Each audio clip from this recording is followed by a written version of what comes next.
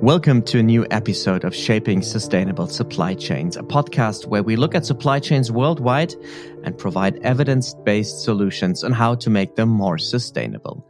I'm Nicholas Martin. Thank you for listening.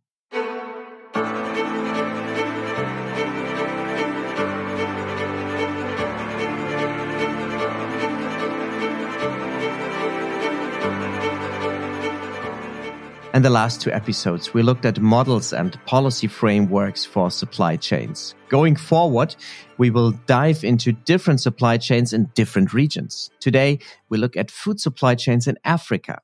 Food plays, like everywhere else on this planet, a big role on the African continent, partly because it's still scarce in many places, and hunger is still the biggest health risk in Africa, but also because the middle class is growing rapidly and people are eating more and more diversified.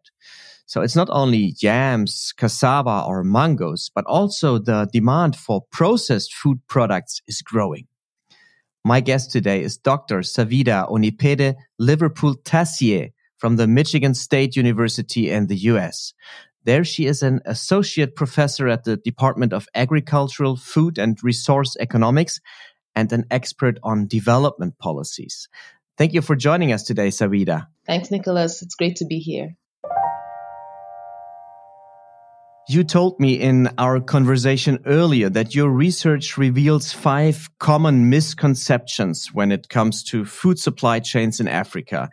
You have analyzed the food supply chains in several countries, and you say development thinkers and planners need to rethink much of the conventional wisdom. Before we go into detail, Savida, why is this topic of food supply chains actually so important to you? I mean, when you think about food supply chains, as you mentioned, they are critical because they are the mechanism through which food is produced and distributed to millions of people, to everyone, basically. And if you think about them in sub-Saharan Africa, where my research is focused, then the transformation of food systems in terms of consumption patterns has led to a supply response along these food supply chains, which have significant implications for the availability, affordability, and quality of food, but is also a major source of employment in terms of all the nodes along the food supply chain for millions or billions of people. What do you mean when you talk about food supply chains? Can you give us a concrete example, maybe with a real product? So first of all, when I say food system, I'm thinking of multiple interconnected food supply chains, right? And then if I think of a particular food supply chain, I'm thinking of vertical and then lateral supply chains. So let me give an example. If we think about the poultry value chain, for example, you have upstream of the food supply chain, the farmers, the poultry farmers, and then we have what we call the midstream, right? Which is those who are processing the poultry products. And then you have the downstream, which are those who are engaged in the sale of the product and the consumption of the product. And then you have the lateral supply chains, which are all the supply chains, things like labor, logistics, that feed into each node of the vertical supply chain. And if we look at the African continent now, you say there is major misconceptions on several things. First of all, you're talking about the role of food imports. You even mentioned that these misconceptions are so deeply rooted that even some of your students from Africa believe them. What is it all about? Okay, so thank you for that question, Nicholas. So indeed, there is a widely held belief that imports are central to national food security across Africa. And so the literature often notes that Africa is a net food importer and that Africa's food sector development has been held back by large food imports. And this view is, really quite widely held. And yes, you are right that I've asked the question, what share of total food consumed in sub-Saharan Africa, or sometimes I ask about a specific African country, is imported. And I've asked this question in various avenues, including my graduate development econ class at MSU. And people generally provide figures consistent with this misconception, 40, 50, 60%. But now, just a quick reality check, right? So yes, many African countries import significant amounts of particular commodities, but actually imports are a minor share of total food consumption, and domestic value chains are by far the dominant source of food on the continent. So, for example, FAO Stats data actually shows that the import share of total food consumption, this is in tonnage terms, is actually very low across Africa. It is less than 5% for Malawi and Tanzania, and it's about 6% in Uganda. For Ethiopia and Nigeria, the share of imports is just over 7%. And if you look at the whole of sub-Saharan Africa, the import share of food is 13%. So quite different than what many people think. You're also saying that the role of rural households is sometimes misanalyzed in current scientific research. When we talk about rural farming in Africa, there is this image of families with a little plot of land cultivating a range of products in very small quantities to meet the direct needs of their families. But according to your studies, this view is outdated, right? Yes, indeed. This is often the case. So another misconception that we have found is this idea that rural households in Africa purchase little food. And this image actually has its roots in the reality of, maybe 20 to 30 years ago. Wow. When rural households were mostly subsistence farmers. However, things have changed. And now across rural areas of Africa, the majority of food is actually purchased. In Nigeria, for example, it is well over 70%. And then you have a third related myth, which is this idea that small farmers are still traditional and they're poorly integrated into markets. So this is the idea that African farmers overwhelmingly use only traditional technologies, they have very low yields, and they sell little to the markets. Still this idea of subsistence. But in reality, rural to urban food value chains have grown extremely rapidly over the last 20 to 25 years, and many African farmers are purchasing inputs. So, for example, in our work on the poultry and maize value chain in Nigeria, we found that even among small poultry farmers who have maybe 50 to 100 birds, about 65% of them are using antibiotics. And similarly, only about 10% of them practice free range, and about 90% are making some sort of investment in feed. Majority of them are actually purchasing already made feed, whilst others are purchasing the ingredients to make their own feed. In addition, we have nationally representative data from Nigeria, which shows that about 60% of the rice farms and 70% of the maize farms in Nigeria's main rice and maize producing regions actually are using like inorganic fertilizer. So they're very engaged in the markets, these rural farmers. You already talked about the producers like farmers, which you said upstream, and the consumers, which you named or which you categorized downstream. But you also found out that we should look more at the middleman, the hidden middle, as you say, the midstream. What is this hidden middle and why is it important for development? When we talk about the midstream, we're referring to those economic agents along food supply chains who are involved in like the processing and distribution of food, such as wholesalers, food processing companies, and then those involved in like third-party logistics, such as transportation and storage. Okay? So now to your question. Yes, we have actually observed another myth, which is this idea that food value chains have a missing middle with either few or stagnant small and medium-scale enterprises in the midstream of this food supply chains as well as input supply chains. And this term, missing middle, is frequently used in policy debates, right, to imply that there are limited numbers of these actors or severe lack of capacity among these SMEs, which are involved in processing and distribution of foods and inputs. But in contrast, we find that there is rapid and dynamic activity in the midstream. So one of our recent studies, for example, looking at the maize and feed and chicken value chains in Nigeria, revealed thousands of commercial poultry farms. It also revealed a 1,000-kilometer north to south maize supply chain, because maize is produced mostly in the north, and then it goes all over Nigeria. We found some 10 to 15,000 urban maize traders and thousands of rural maize aggregators, all engaged in procuring and trading of maize and maize-based products. All of these actors, we found, depend heavily on thousands of third-party logistics SMEs, also in trucking and warehousing. So there's this rapid buzz of activities in the midstream that is often ignored in policy debates, even also in research sometimes. Why is it actually that these misconceptions that you already showed, like the centrality of imports, the role of rural households, and also the role of the middleman, why do these misconceptions still persist?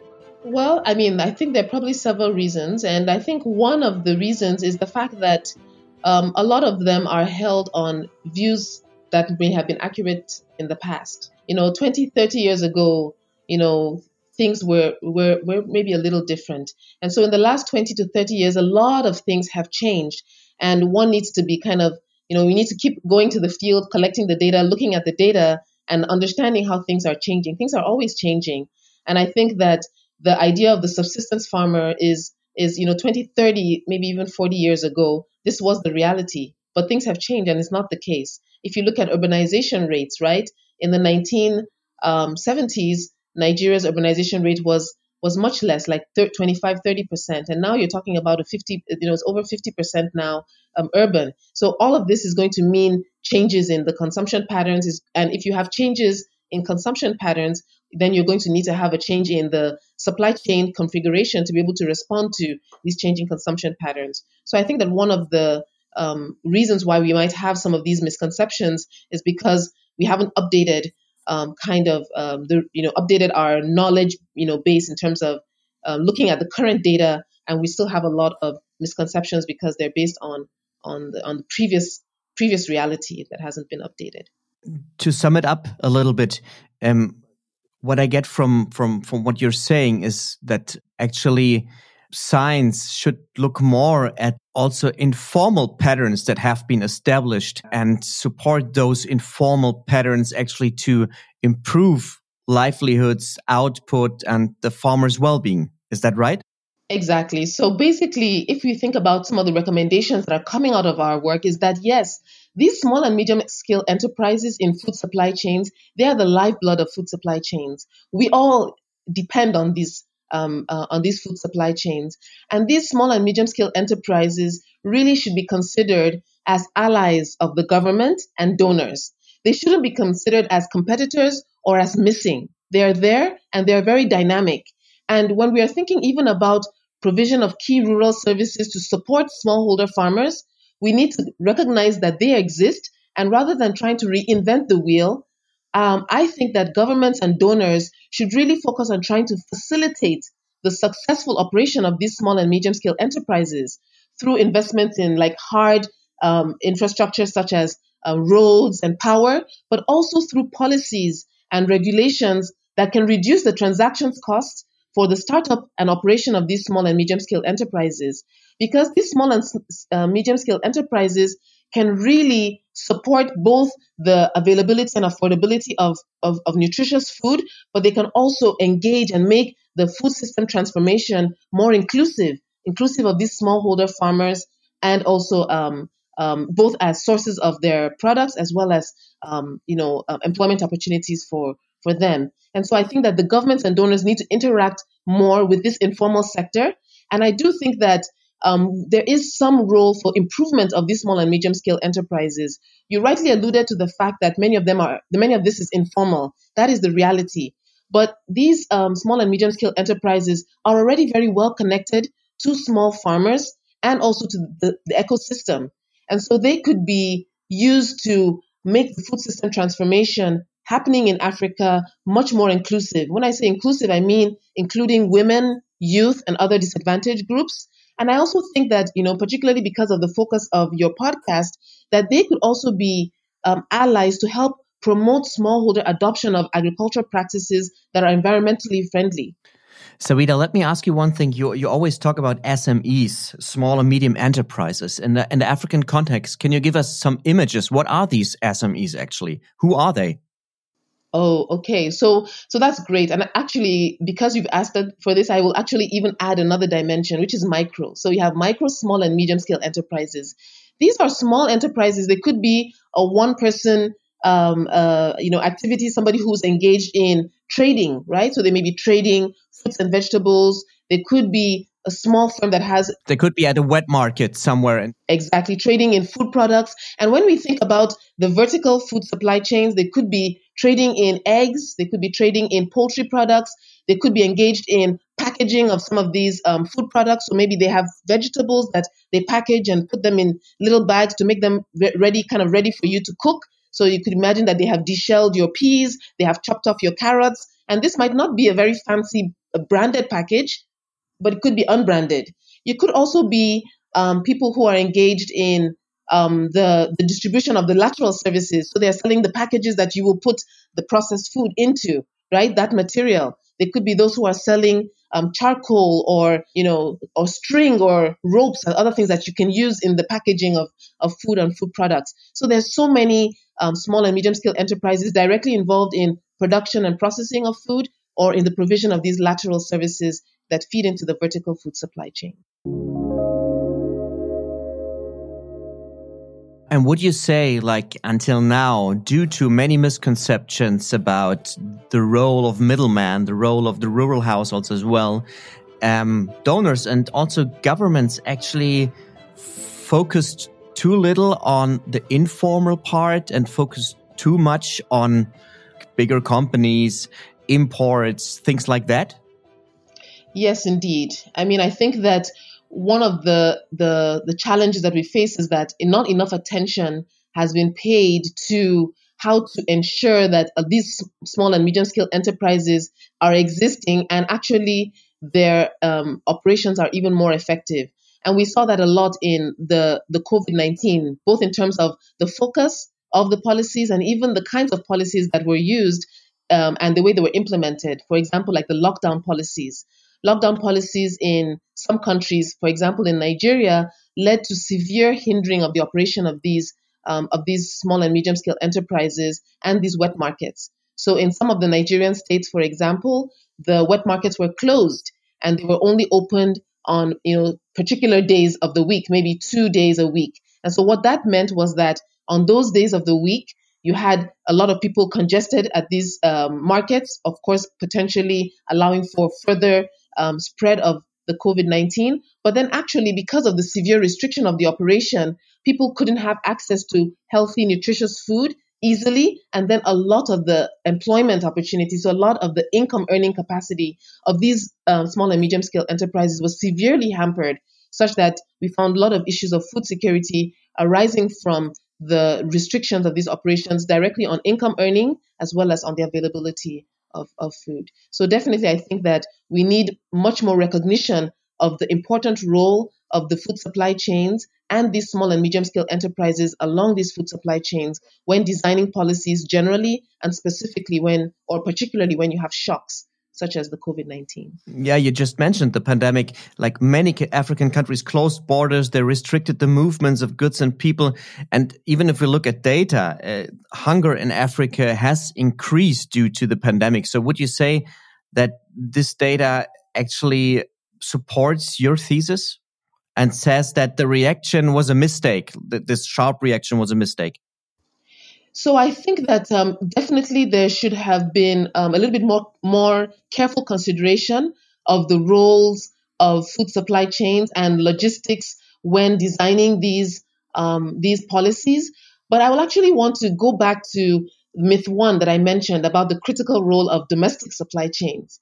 So one of the things that we argue is the fact that the myth about the centrality of imports to food security actually led a lot of the debate during COVID, particularly earlier on, to be focused on the trade effects of COVID and deflected attention from the domestic food supply chains. So, for example, in Nigeria, even in the early days of the COVID-19, there were actually efforts made to keep the ports in Nigeria operational. So port cargo handling and port storage were exempted from the lockdowns and allowed to remain open, with efforts made to ensure or at least promote social distancing, use of masks and sanitizers. However, there was limited attention paid to how to keep the domestic supply chains operational and safe. And there were actually several policies that severely restricted the operation of these domestic supply chains. And this included like restrictions on the movement of labor and other important non-food items, which were actually critical for food production and distribution. So for many Nigerian states, interstate passage travel was banned, which significantly affected the movement of farm labor and non-farm informal sector workers, and thus hurt incomes and food security directly, but then also had a significant and negative effect on food production, right? So this is another dimension, which is that even the way the policies were designed, the focus of the policies and their implementation led to a lot of hindrances or disruptions to the domestic food supply chain, which I think had a severe effect on food security because of its impact on income earning and availability of food. To sum it up, once again, you're saying development policy and also local governments have long underestimated that local food production can be a huge driver for growth and job creation. But what we haven't talked about is the quality of those jobs in food supply chains. Is there something that you can say from your research already about the quality of the jobs? Yes. So actually, I think that there's definitely room for improving on the quality of the jobs, or the ability for these jobs to translate into non-poor livelihood status for a lot of the households engaged in some of these activities. But I would say that already we are seeing that the rapid expansion of the food supply chains is creating both on-farm and off-farm opportunities for smallholder farms. And like I mentioned earlier, the transformation of food systems, changing consumption patterns, is creating opportunities for the supply chain to respond in providing this food. And like you mentioned earlier, not only are we seeing increased consumption of processed foods, but we're also seeing diversified diets, increased consumption of animal protein, so poultry value chain, fish value chains, vegetables and dairy. So all of these are increased opportunities. And so I think that where we increase the productivity of those who are engaged in these value chains, where we increase their scale of operation, I think that there's a lot of opportunity for increasing the earning from those value chains and the ability for them to also employ more people and employ at better jobs. So I think that ensuring that these small and medium scale enterprises are supported to be much more effective, I think is important. And like I mentioned, when we did our scoping review, we did find that there is significant opportunity, or say significant room for improving the efficiency of these small and medium scale enterprises. And so even if we want to improve the quality of the jobs for those who they hire, as well as the quality of the impact that they have on the smallholder farmers, I think we need to also increase their efficiency of their operation. There is a big discussion going on in Europe about sustainability. We talked now about the social dimensions of food supply chains already, and we also touched the ecological dimensions when you said like fertilizers or antibiotics. What do you think? Should African farmers care more about the ecological footprint of their food, or is this rather a first world debate? So I think that issues about environmentally safe practices and the impacts of agriculture on the environment, as well as implications for climate change, are global issues. And I do think that actually, if you look at the experience of many smallholders in developing countries in or across sub-Saharan Africa, you will see that they are actually even more adversely affected by some of the impacts of climate change, right? And, we do see already that many of these smallholder farmers are adapting in the best way that they can. And so I think that there's definitely a role for efforts that can support their adaptation processes to be a bit more transformative. So I think that there is definitely room for conversations about how the practices that they engage in can be more environmentally friendly or climate smart, both as a mechanism for them to be more resilient, as well as to contribute to any potential ways of reducing the impacts of their activities on the environment. And that's why I mentioned also that I think that these small and medium scale enterprises in the midstream can be important allies of the donors and also of the governments as they try to promote these sorts of considerations and practices, because these platforms are already engaging with the farmers. They're already training them on a lot of the practices that they're engaging in to increase the productivity of these farmers, as well as the quality of what they're producing for these economic agents in the midstream or the downstream. And so I think that they could be important allies also for providing information in terms of training, as well as maybe incentives for the adoption of some of these environmentally beneficial practices. Thank you so much for your insights on food supply chains in Africa. That was our episode of today with Dr. Savida Onipere Liverpool-Tassier, development expert and associate professor at Michigan State University. Thank you for joining us. Thank you for having me, Nicholas.